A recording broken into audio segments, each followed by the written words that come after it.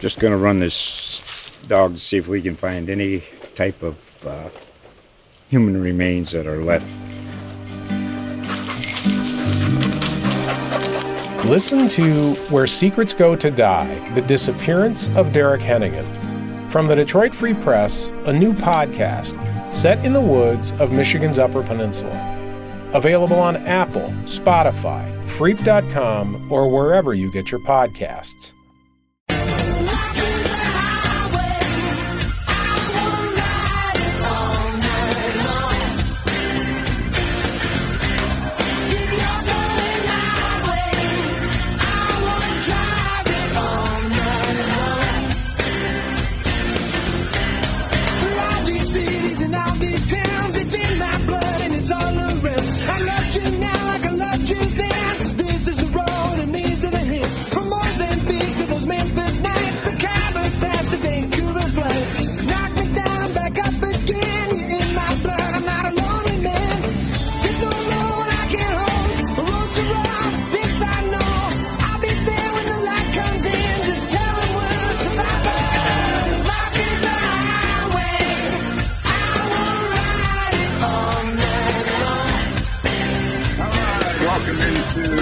AM, the Superstation.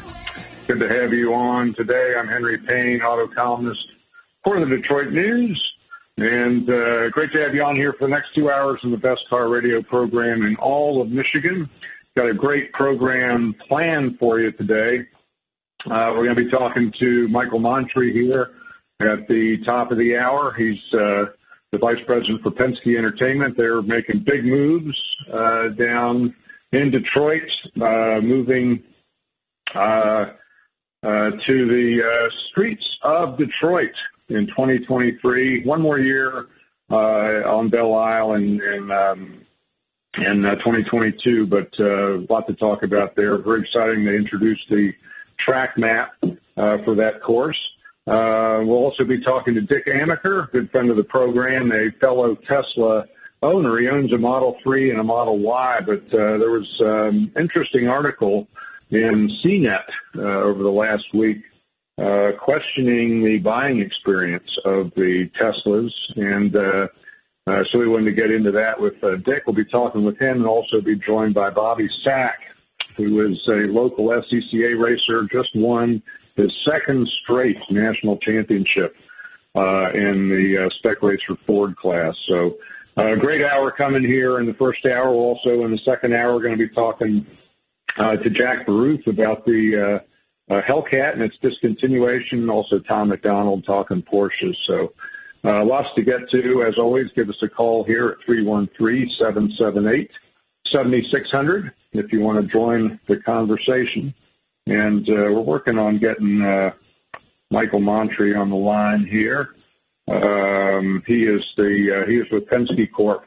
Is going to be talking to us about the Detroit Grand Prix and the big news conference last week, in which the Grand Prix folks, led by Michael Montry and the Penske team, presented what the track is going to look like downtown. And boy, it looks pretty dramatic, but very different than what folks remember from past Detroit Grand Prix. You'll recall in the old days when the Detroit Grand Prix was being run downtown, they would run it really right in the meat of downtown. When the Formula One guys were running the course, it would go underneath the bridges there, right around Cobo Center and Joe Louis Arena. A lot of noise, a lot of buzz as the Grand Prix cars would go under those bridges, and then they would run along the waterfront and run east toward the Rensen. That has changed with this new track that will be that's being designed now, and the course is going to be moved further east from the Rensen, and so that sort of downtown portion now will not be so crowded. The course is designed now to run east of the RenCen in order to free up downtown so people can come in, take advantage of all the new restaurants down there. We got Michael Montre on the line with us. Michael, how are you? Hey, Henry. Good morning, or afternoon, I guess it is now. Yeah. Great to have you with us. And I was just setting the stage for you there, talking about this new track you guys have put together. It's quite a bit different than the last time Formula One and I believe IndyCar briefly ran downtown. It's quite a bit different track, isn't it? It is, and obviously, I heard a little bit about what you were saying there, Henry, and you're absolutely right. It was a deliberate move on our part. The city has changed quite a bit since the 80s and early 90s when the last time the Grand Prix ran downtown, and quite frankly, the series have changed from a safety standpoint. So we believe this new track is going to be really racy, a lot of fun to watch. And almost more importantly, or at least equally importantly, I should say, it will be, have a net neutral impact to the businesses. We hope, as far as traffic, we hope it increases the number of pedestrian traffic, of course. But the track doesn't go anywhere north of Jefferson. So anything north of Jefferson, business-wise, downtown core, that will all be accessible 100% of the time throughout the construction process and throughout the race weekend. In addition to that, the 375 connector will act kind of as an infield tunnel for us, and folks will be able to get in and out of the inside of the track through the 375 connector, and that includes the Beaubien parking lot, the Ford parking lot across from Hart Plaza, and the tunnel to Canada. So it's a very deliberate move on our part, and we think it's going to be a huge success from a construction standpoint. Yeah, and then of course the signature you talked about, Jefferson Avenue.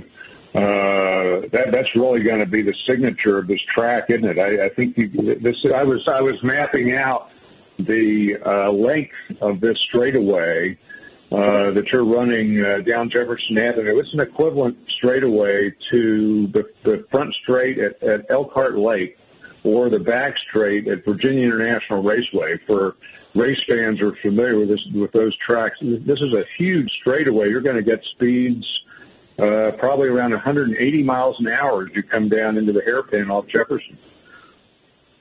Yeah, no, you're absolutely right. And it's not only long, 0.7 miles approximately, but it's also wide. And not only will we have 4 lanes of racing on that stretch, Henry, but there'll be an open lane, like I mentioned, next to it for people to access the tunnel and the Ford parking lot. But we had Joseph Newgarden in town last week, just before Thanksgiving, and took him on a tour of the track, and he was I can't tell you how excited he was about this stretch. In particular, the width of the track on Jefferson as you approach the hairpin there at Griswold, and the fact that the hairpin is so wide. So that portion of the course there, it's going to be turn 1 basically at Jefferson and Griswold, and then back on Jefferson to Bates is going to be an exciting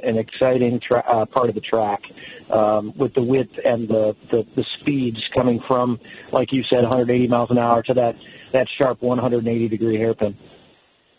Yeah, this is nearly a mile-long stretch, 4,000 feet, I think, is how you guys have mapped it out. Like I say, Elkhart Lake, I believe, is a 4,200 long front straight, one of the signature straightaways in IndyCar. So I wonder if this is going to be the fastest stretch of road on any street course in the world. Do you have any sense of that? The world, I'm not sure. I can tell you as far as IndyCar goes, it should be the fastest, as far as street course. Yeah. For sure.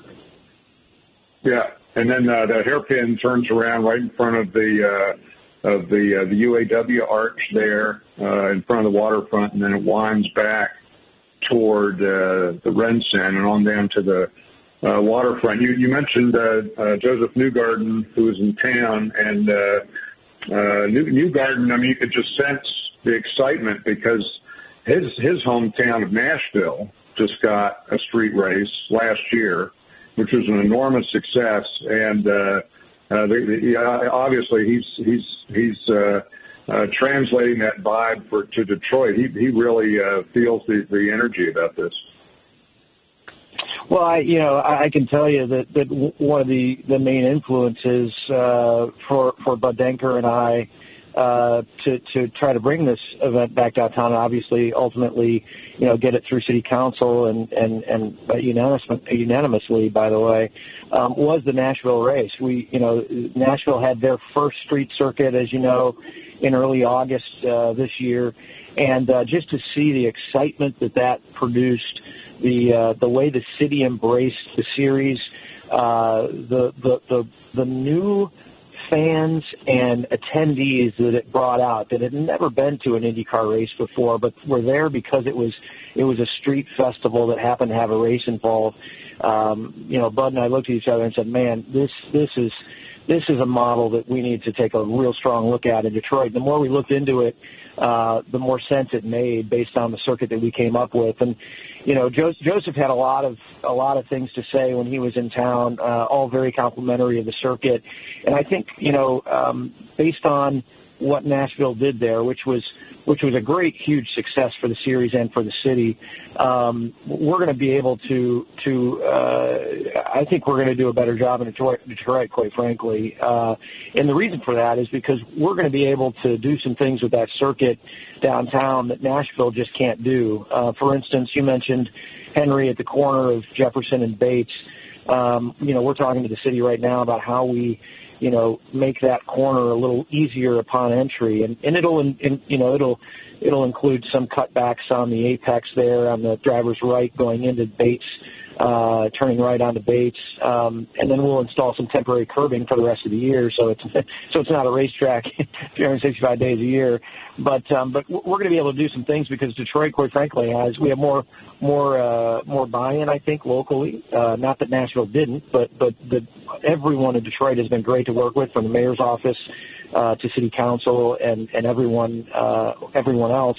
But also, there's a lot more room in Detroit. That corner there right now is, it's grass, and so we can cut back, call it 10 feet. And as you know yourself, Henry, being a racer, 10 feet upon entry makes a world of difference getting into a tight corner.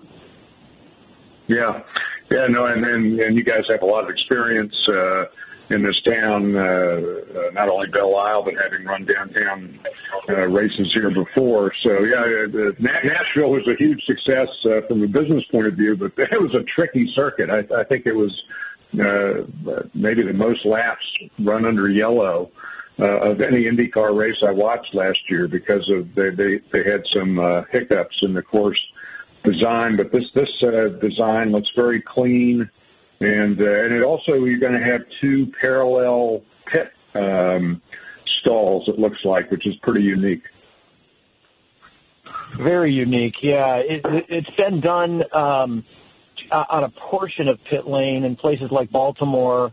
You might see more of it as the series. The series is going to have about 26 cars full time next year, compared to about 22 full time in 2021. So we'll have, probably 5 or 6 more cars every race next year.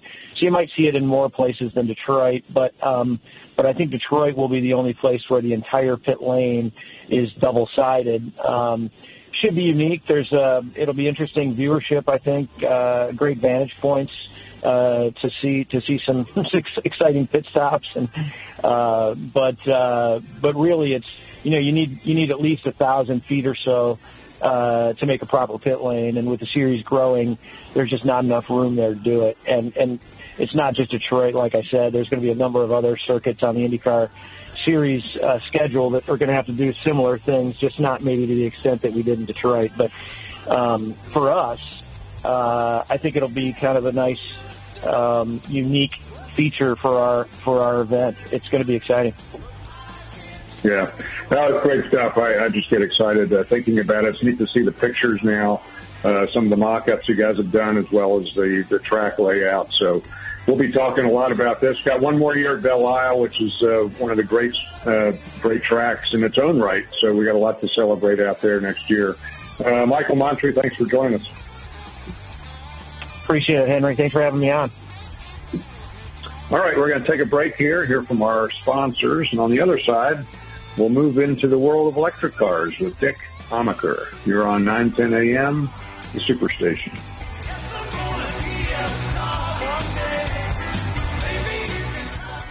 Get past the people, get past the hitman. Okay, so are you embarrassed by your dark, crusty toenails? Did you know it could be nail fungus? Horsey Foot and Ankle can get rid of nail fungus quickly and naturally. Traditional nail treatments have included painful toenail removal, taking pills, or applying topical solutions that may not even work. Why bother with pills that could damage your liver? Let the foot specialist of Horsey Foot and Ankle immediately clear up your thickened, discolored, brittle, and crumbly toenails with the safest and most effective FDA-approved laser treatment. Call Horsey Foot and Ankle surgeons today and make your appointment at 248-559-5200. Ladies, summer is just around the corner, and I know you want to wear those sexy, strappy sandals. Fellas, you can stop wearing those thick socks with your sandals, too. Call Horsey Foot and Ankle surgeons today and get rid of nail fungus. Call 248-559-5200. That's 248-559-5200. Log on to horselyfoot.com for more info. Are you drowning in debt? Struggling just to make minimum payments? It's not your fault. Serious debt can happen to anyone, but there is hope. Our debt-free program has helped thousands of good people just like you eliminate their credit card debt. Call us today and we will dramatically reduce your credit card debt down to just a fraction of what you owe. The call is free. The consultation is free. Take control of your credit debt. Take control of your life again. Call now to see how our debt-free program can work for you. Call 800-872-5230. If you or a loved one underwent hernia surgery between 2010 and 2016 and then suffered serious complications, call right now. You may be entitled to financial compensation. Complications associated with FISOMesh include chronic pain, infection, adhesions, mesh migration, reopening of the hernia, and other serious injuries. Call right now. Call 1-800-799-2091. Again, that's 1-800-799-2091. 910 AM Superstation has the greatest advertising deal ever with our Godfather package. 200 spots for $500 with a must-air within 30-day policy. That is only $2.50 per spot, and we will even produce the spots free. That's right, free. Call Jamie Harrington now at 248-357-4566. That's 248-357-4566. Who else but 910 AM can give you this much excitement? I'm Henry Payne, auto columnist for the Detroit News Bureau. We're on Car Radio, full swing here on Saturday. Well, I just had a stream coming through here talking about cool cars, classic cars, hot rods, muscle cars. We got a great lineup for you today. Best car radio show in all of Michigan. Catch it all right here on 910 AM Superstation.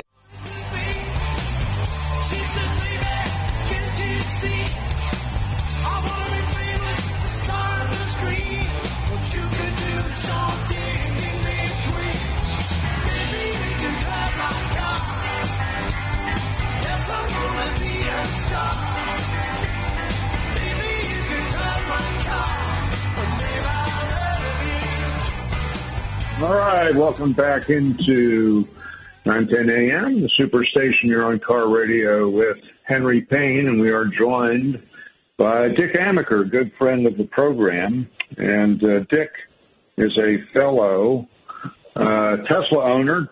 Dick, how are you? I'm good, Henry. I'm right here.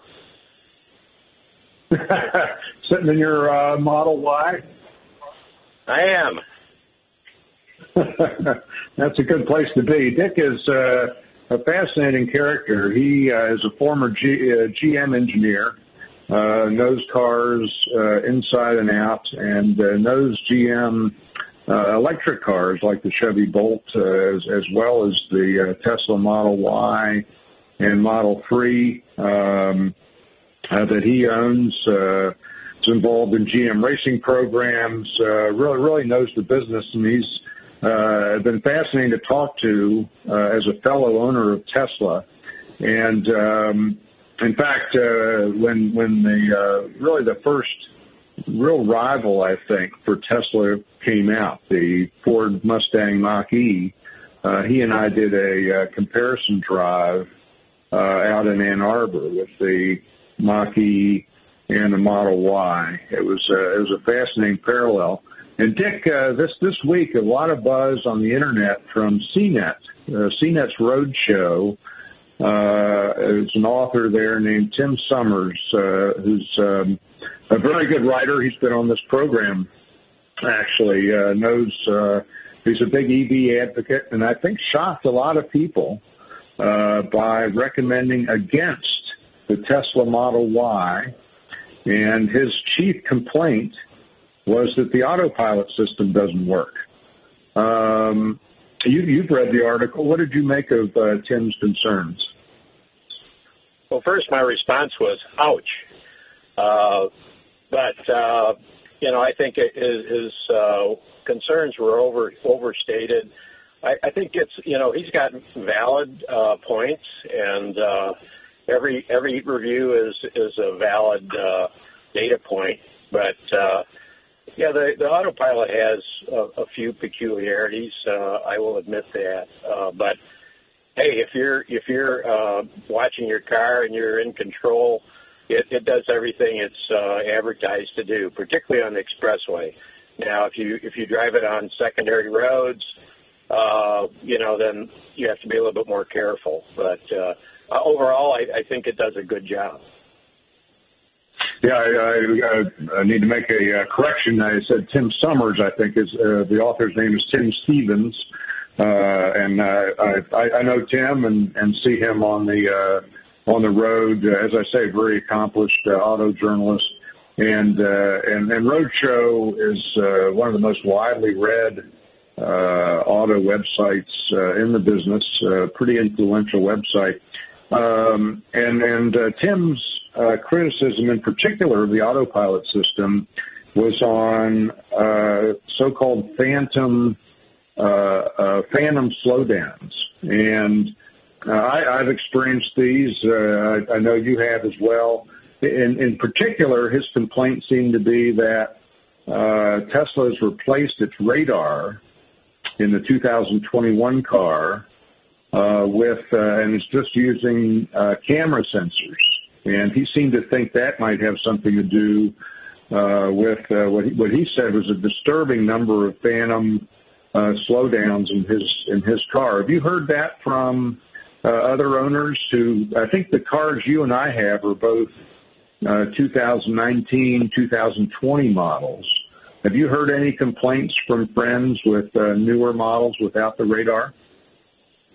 Well, I have a 2019 Model 3 that was built right after they introduced Hardware 3 for the autopilot. So, of course, it does have radar. The 2020 Model Y was one of the first 2000 built, so it also has radar.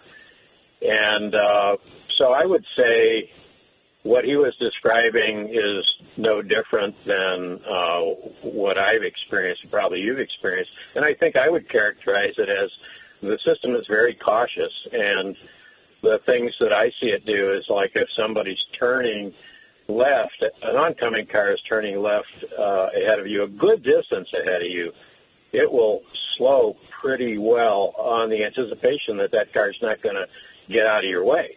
But, of course, they do. They pull into a driveway or a parking lot. So other than that, I have no qualms, no questions about autopilot. Again, if you cover the accelerator with your foot, which is a good thing to do when you're driving on autopilot anyway, you can compensate for that.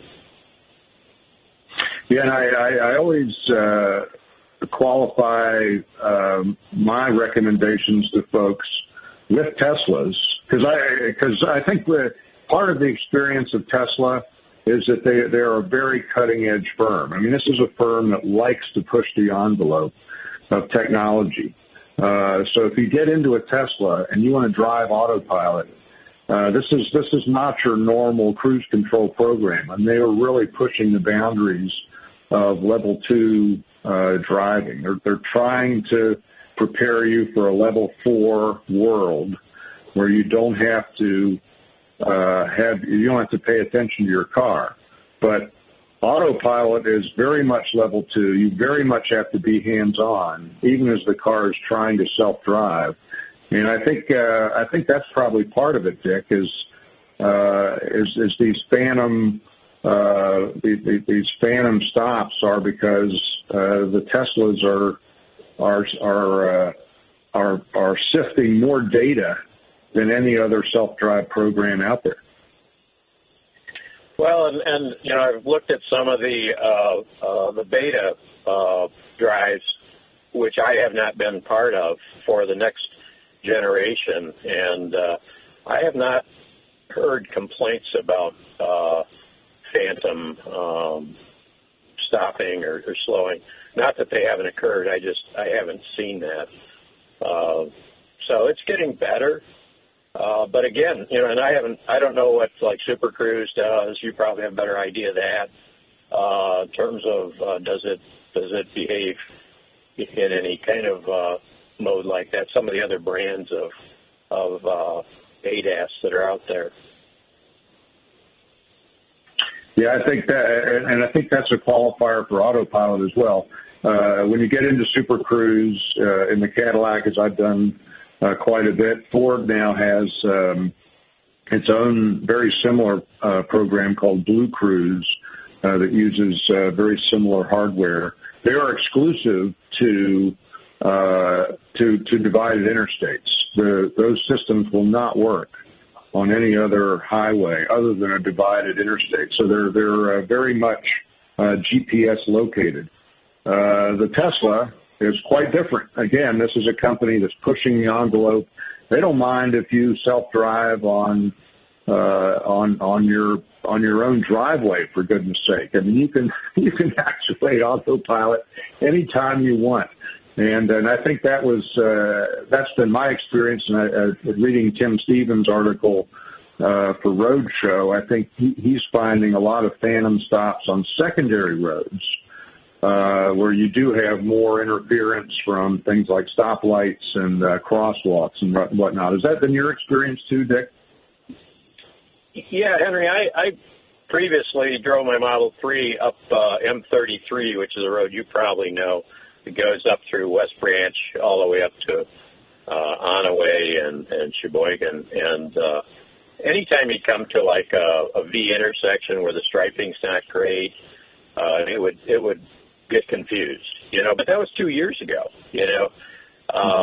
So I'm expecting that's better now. But again, the caveat is, this is really meant for expressway driving. Does a pretty good job on divided streets and secondary roads, but you better be careful, and if you don't want to deal with that, don't do it.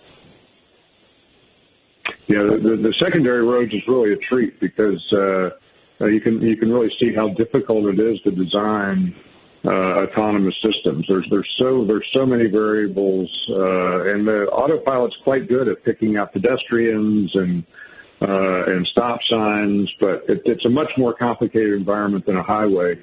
Take the Tesla autopilot on the highway, and I must say I can't remember ever having phantom issues. And if Tim Stevens' car, his 2021 car, is having phantom issues on the interstate, I think that would be a major problem, obviously, because you have people traveling behind you at 70 miles an hour. Yeah. He made some other comments like water in his frunk after going through a car wash. I haven't had that. I had one of the first cars, and I've never seen any water in the frunk. I think he's definitely got a warranty issue there he should deal with. And Tesla's very good about fixing those. They'll send a guy out to your house, or they'll call you into a dealer, or into their service. Yeah. They're not a dealer, really. So I also had water in one of my taillights, and they fixed that quickly. So I think he complained about that as well. So, but that was a new supplier issue, I think, in my case. I don't know about his case being a much later built car. Yeah. Yeah, let's get into some of those issues, Dick. On the other side of the break, can you hang on with us till the other side of the ad break? All right, I can take a break here. Hear from our advertisers, and we will be back with Dick Amaker. You're on Car Radio 910 AM.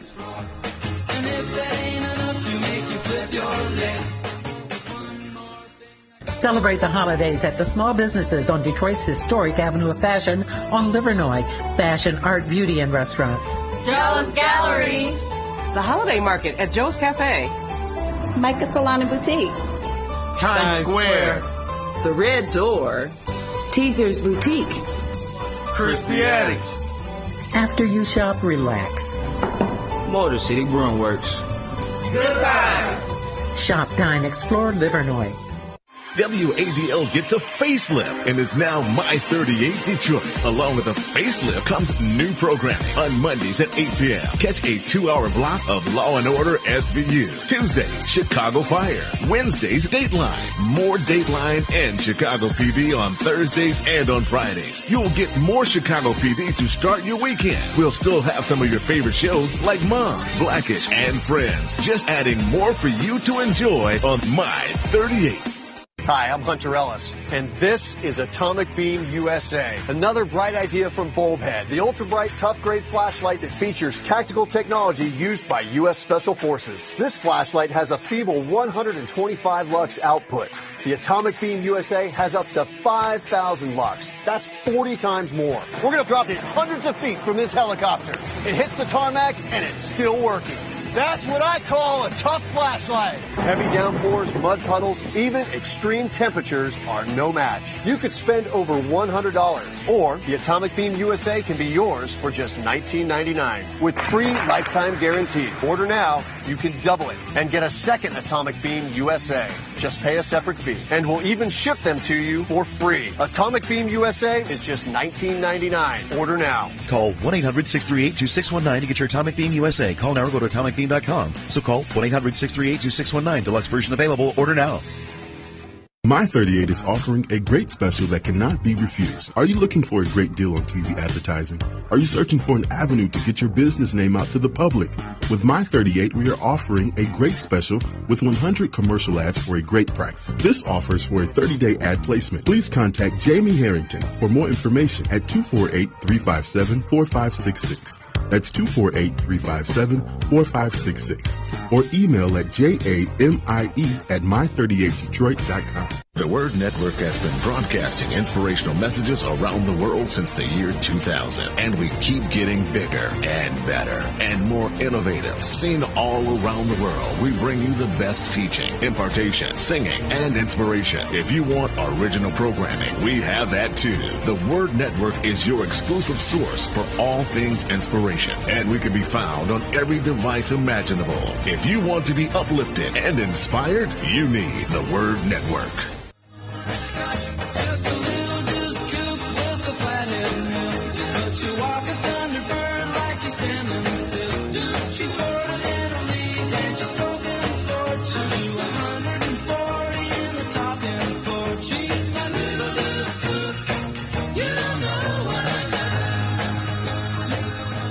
All right, welcome back into Car Radio. You're on 910 AM, the Superstation, and we are talking with Dick Amaker about the Tesla Model Y, which seen at the road show recommended against buying this month. A big surprise, particularly given that the Tesla Model Y is the best-selling EV in the market. Dick, the Model Y has really overtaken the Model 3 in absolute numbers, hasn't it? I believe it has now, although, it took a while just because it was introduced, a year and a half or two, well, more like 2 years later. But, it's got a lot of things that the Model 3 doesn't. It's about 6 inches higher, which is great for headroom. It's got a hatch in the back. Those are things that people want. You can put a TV set in there. So the main thing is the range is not quite as good as the Model 3 because, it's got a bigger frontal area, and even though it's got the same drag coefficient, it just can't go as far on the same energy because of that drag. Yeah, the SUVs dominate this market. Sales are now 70+% SUVs, so it's no surprise that the Model Y would overtake the Model 3 for that reason alone. But the Model 3 on its own as a sedan was already the best-selling vehicle in luxury, which is extraordinary. And now you have the Model Y taking over that spot. It's interesting, Dick, when I go look at new Model Ys, I don't think you can get one under $50,000 as they're currently spec'd at Tesla's website, which is remarkable in its own right because Teslas make up about 80% of new EV sales in this country. Yeah, and that's a criticism because people want a cheaper EV that will meet their needs, and the industry's not really there yet. They're promising that it's coming, but if you want a 300-mile range EV with the flexibility of an SUV or a CUV form factor, you're not going to find that anywhere lower than $50,000. I don't believe. The best one out there in that category that might get close is the Mach-E because of the federal tax credit that's still on it, and it's a very credible offering. But that tax credit's going to go away if there isn't new legislation passed. So it'll be back in the same zip code as the Model Y. Well, and I think the Tesla is proof, too, that you don't need a tax credit. If you make a good car, people will buy it. So I just assume the tax credit goes away. Let folks make the case for EVs. And Tesla hasn't had the tax credit for at least a couple of years now, and it's still the best-selling vehicle in luxury. So it shows what you can do with a good car. I think the other secret sauce, though, and Tim Stevens did not get into this in his CNET Roadshow review of the Tesla Model Y, and that is that Tesla's got a charging network, which no one else has. And I think that really is the crucial difference right now for people who are looking at an EV. If they want an EV, they're looking at it for a metro car. If they're looking at it as a total car, you almost have to buy a Tesla because it's really hard to make sense of road trips unless you have that supercharger network. Well, that's absolutely true. I think Electrify America is probably doing the best job of getting close, and they've got support and partnership from a couple of different manufacturers. It is a VW initiative, but Ford's partnered with them. I think some other manufacturers have. But the instances of those chargers just aren't there. Tesla announced, I think, recently they just passed 3,000 supercharger locations globally. So that's not in the United States. I think there's somewhere around 1,200 of them in the United States. And the other thing is the supercharger locations never have less than 8 chargers at each location. So it's unlikely you'll arrive and somebody else will be plugged into the one you need. And they're well maintained. Yeah, I just made a road trip to West Virginia, Dick, and that's a 7-hour, 8-hour drive down there. I didn't see a single EV other than Teslas. Partially that's because I stopped a couple times at superchargers, and so I saw Teslas with those chargers. But on the road here in the Midwest, driving across Ohio and West Virginia, I rarely see a Chevy Bolt. I rarely see a Mach-E. It really is a Tesla-dominated market. And we were talking before the break about some of the build problems that Tesla continues to be dogged with.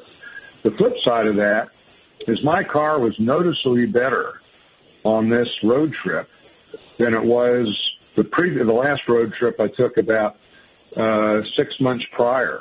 The OTA updates that have been made to the car had really improved the autopilot experience. Have you found that?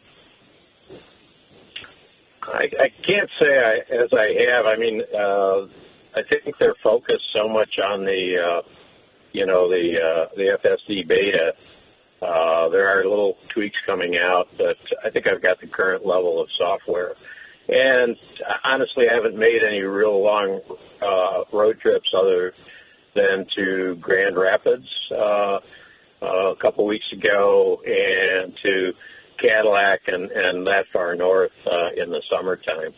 So, but I have, I've driven to Virginia, and I've driven to Louisiana and St. Louis, and there's always a supercharger when you need it. And that's, again, getting back to your point. When I first bought the Model 3, I thought about Model 3 and I thought about Chevy Bolt. And this is like early 2019. And the Bolt was quite credible for a city car. But I could not take it out of town, so that was kind of the decision point for me when there was a significant price premium for the Model 3 over the Bolt. Yeah, it's a real limitation. When I made that trip to West Virginia, I also had a Volkswagen ID4 in my driveway, and I couldn't make sense of going to West Virginia and back because there was not a Electrify America supercharger in Charleston, West Virginia. So I'd get there, and I'd have to put plug the car in to the wall all weekend just to get it back from West Virginia. So that's a limitation. But I'll give you an example of how the over-the-air updates have improved my car. So driving down through Ohio, and it's always construction season in Ohio, and so the last time I was on the road, my Tesla could not see traffic barrels. And if I had just let the car, if I just let the car keep running on autopilot, it just would have mowed down the traffic barrels. This time, not only did the car recognize the traffic barrels and slow down for them, but I got a message on my screen saying, please move over a lane in order to avoid the barrels. That was entirely driven by a software update. Yeah, I have seen that, and maybe I just got it earlier and didn't consider it new when you asked, but yeah, it does do that. Still, construction zones, I'm always pretty cautious because some of the lane changes are kind of abrupt, and the marking is kind of what the people there want to do, but that is the goal of Tesla as opposed to some of the others. They want the car to be able to drive in Manitoba or in North Dakota, in a place that the car has never been before, and no mapping company has ever been there before to map the environment. And that's a totally different objective and a much more difficult target to hit. Yeah, so that's very aggressive. I think that's one reason they're trying to get away from radar and adapting all their cars, equipping all their cars now with cameras, because ultimately you can do a lot with camera, and they want it to mimic the human eyeball. I know NVIDIA, where my son works, they're focused entirely on camera-based software systems. So that's the big ambition of the industry. So Dick, when you're driving, when you're self-driving your car, do you use the total the navigation on autopilot as well, where the car will change lanes automatically along the route? I do, but I've got it set up so it asks me if I want to change lanes. It doesn't do it on its own. There's an option. You have to confirm the lane change. But I do use that. Still takes a little bit of notice because, you got some crazy drivers coming up in the next lane that, aren't initially sensed. And so it won't let you turn in front of them, but it'll start the lane change, and then it'll see this guy's coming and come back into its own lane, which is the right thing to do, obviously. But that can be a little unnerving for your passenger. Yeah, it's always good to pay attention, whether you're self-driving or not. Well, Dick, I really appreciate the time today, as always. A lot of conversation continues around these Teslas, but here we are, 2021. We're 4 years on from the introduction of the Tesla Model 3. You and I are both early adopters. This vehicle is still the standard in the industry. So fascinating to follow. Look forward to talking to you again soon. Well, I do appreciate that those geometers in the center, unlike what he said, I don't mind that there's no gauges in front of the wheel. But thanks for your time, Henry. Yeah, thanks, Dick. All right, we're going to take another break here. Hear from our sponsors, and on the other side, we're going to go racing with Bobby Sack, your new SCCA national champion. Decided to take a stroll. We all love fried food, but the problem is all that excess oil and fat can cause you to become overweight. Well, now there's the Cook Light Aero Fryer, an amazing kitchen miracle that uses air to fry instead of oil, so you can have the same delicious flavor and crispiness of deep frying using little or no oil. Get that deep fried taste and crispiness with up to 70% fewer calories. Enjoy crispy, delicious fries with little or no oil, guilt-free onion rings, cheesy and delicious mozzarella sticks. Call now and bring the Cook Light Aero Fryer into your home, including the Cook Light Aero Fryer recipe book, the unique patented dual tray, air frying mesh basket and tongs, and stainless steel extender ring. You'll get it all for 5 easy payments of $29.95. Be one of the first 500 callers and get this 13-piece knife set, a $175 value, yours free. Try Cook Light Aero Fryer for 30 days. If you don't love it, send it back. But keep the 13-piece knife set as our gift to you. Order in the next 10 minutes and we'll include free shipping. Call now or go online to air2fry.com. That's air2fry.com. I knew I could get myself out of this. I just needed some hope and some help. I took the first step to recovery when I made the call. Since 2014, Addiction Hope and Helpline has answered calls for recovery and treatment 24/7, 365 days a year. If you're depressed, drinking, using drugs, or taking pills, call now and talk to someone who cares. I had problems just getting to sleep, drinking and using pills every night. I feel like I'm losing control. I'm afraid I'll lose my job or even my family. Most insurance covers substance abuse. You can get back on track. Call now for hope and help with proven gentle recovery programs. I never thought that I could be somebody who didn't drink and use drugs. I have something to hold on to for strength. I'm in recovery, getting the help I need. Call 800-379-4799, 800-379-4799. Hi, I'm Joan London with A Place for Mom. Over the years, we've helped thousands of families find senior care, and today's senior living communities have never been better, with amazing amenities like movie theaters, exercise rooms and swimming pools, public cafes, bars and bistros, even pet care services. And nobody understands your options like the advisors at A Place for Mom. These are local expert advisors that will partner with you to find the perfect place and determine the right level of care, whether that's just a helping hand or full-time memory care. Best of all, it's a free service. Call today. A Place for Mom. You know your family, we know senior living. Together, we'll make the right choice. Call A Place for Mom right now to get our free ebook on financing senior care, as well as a free referral for senior living communities in your area. Call 1-800-436-2907. That's 1-800-436-2907. This is why you work so hard to pay the mortgage. Because home is more than 4 walls and a roof. It's that porch swing on a summer night. It's pajamas with feet and everybody over for Sunday dinner. And that old stuffed chair in the living room you just can't get rid of. This is why you work a second job. This is why you learn to fix things yourself, so you could save on repairs. Because home is your place, your memories, your family sleeping in their own beds at night. And that is why we want to help. We are making home affordable, a free government resource that can make paying the mortgage easier. And now even more options are available.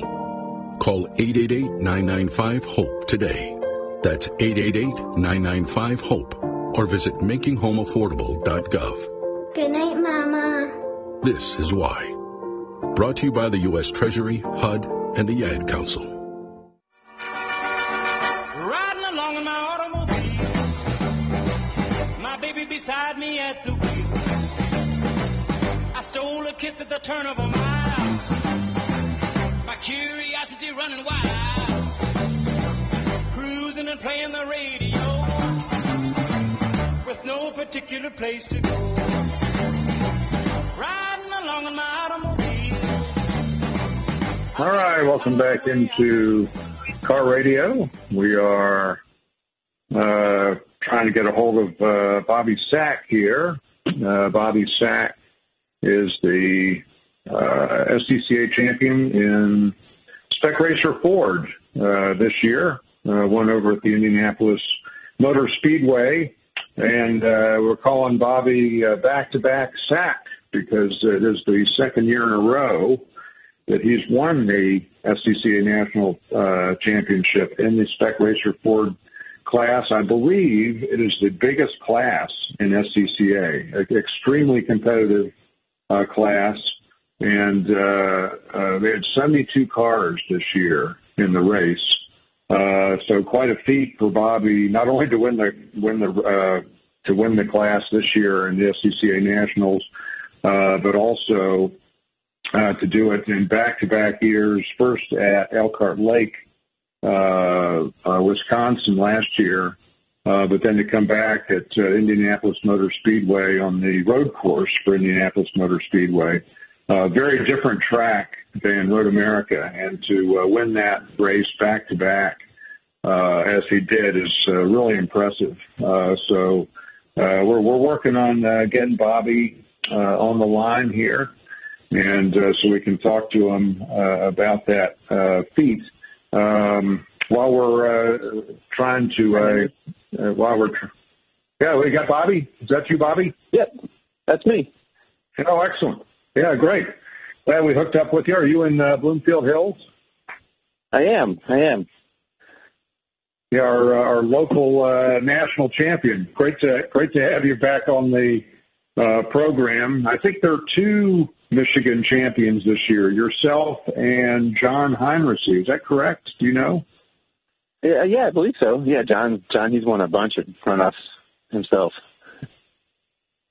Yeah, he's ageless. I think Heinrichsey is. I think he's in his 70s now, and he's still winning national champions. I hope we're all racing that long. That's really impressive. And he won. We're going to try to get him on the program next week. Actually, I believe he won in T4, which is also a very competitive race group. I think there are 40 or 50 entries in T4, but your group, I believe, Spec Racer Ford, is the biggest entry. If I'm correct me if I'm wrong, but 72 cars, that's the biggest entry in SCCA Nationals, isn't it? It is. Us and Spec Miata, we each maxed out the track capacity at 72 entries. But they had to do last chance qualifying races Thursday night for both of those two classes to fill out the field, because they had to send a few cars home from each because there was too many for the amount the track can handle. So congratulations, back-to-back Sack, winning 2 years at two very different tracks. And I watched the video of your race, and it looked like you more or less won the race on the first lap. I mean, just made a brilliant move, running up on the outside along the wall. You went from sixth qualifying position to second, I believe, by turn 2. Yes, yeah. Actually, it kind of worked out perfect. I didn't have any real plans at the start other than to take what was available, and everyone kind of migrated down towards the inside of the track, and they left the outside, the left side, wide open. And of course, that's the normal braking zone, so the track is actually cleaner there, and you can brake later than down the inside. And I just took what was available, and next thing you know, I was coming through turn 2, and I was right behind the leader. So I was pretty happy with the start. Yeah, that taking that outside line sets you up perfectly to be on the inside of turn 2. And then watching the race, it seemed like a very different race than last year at Elkhart. Elkhart, you were in a group of cars constantly passing and repassing. On Elkhart, you have two huge straightaways, and you timed it last year perfectly on the last lap to win the race. This year at Indianapolis, which is a very different track, you seem to lead most of the way. Yeah, well, this year at Indy, my car was just fantastic. I mean, it was really good last year too, but like you said, different kinds of tracks. Road America is mostly about making sure you're positioned properly in the pack so that you can make a move at the end of the race. Whereas at Indy, you want to try and get as far ahead as you can if possible, because the draft isn't nearly as important, because the twisty stuff is what separates people at Indy. And we just really found it so well. Yeah. Yeah, so you really found your car was superior in the twisty stuff at Indianapolis. I think so. And I think one of the things that made it look like it was better than most of the cars was that we chose, because it rained about half hour right before the race, and a lot of people switched to rain tires, and then a lot of people kept dry tires on but put a rain setup on the car, which is a little softer to give it a little more compliance. We decided to leave my car with the full dry setup like we did in qualifying, and got lucky basically that it didn't rain anymore, and the track actually dried a lot quicker than we were expecting. One thing we did notice between races was that they had the sweepers out on the track, and we thought, well, if they're sweeping the water off the track, it's going to be drier than maybe we all think. So it actually helped us make the decision to stay full dry. Yeah, that's really smart. Yeah, and then and in a spec racing series where the cars are so close, yeah, those kind of strategic decisions can really pay off. Before I let you go, your race team is up in North Chicago still. Is that correct? Yep, they're called Elite Autosport out of Woodstock, Illinois, which is it's probably halfway from Chicago to the Wisconsin border, but that's still part of Chicago area.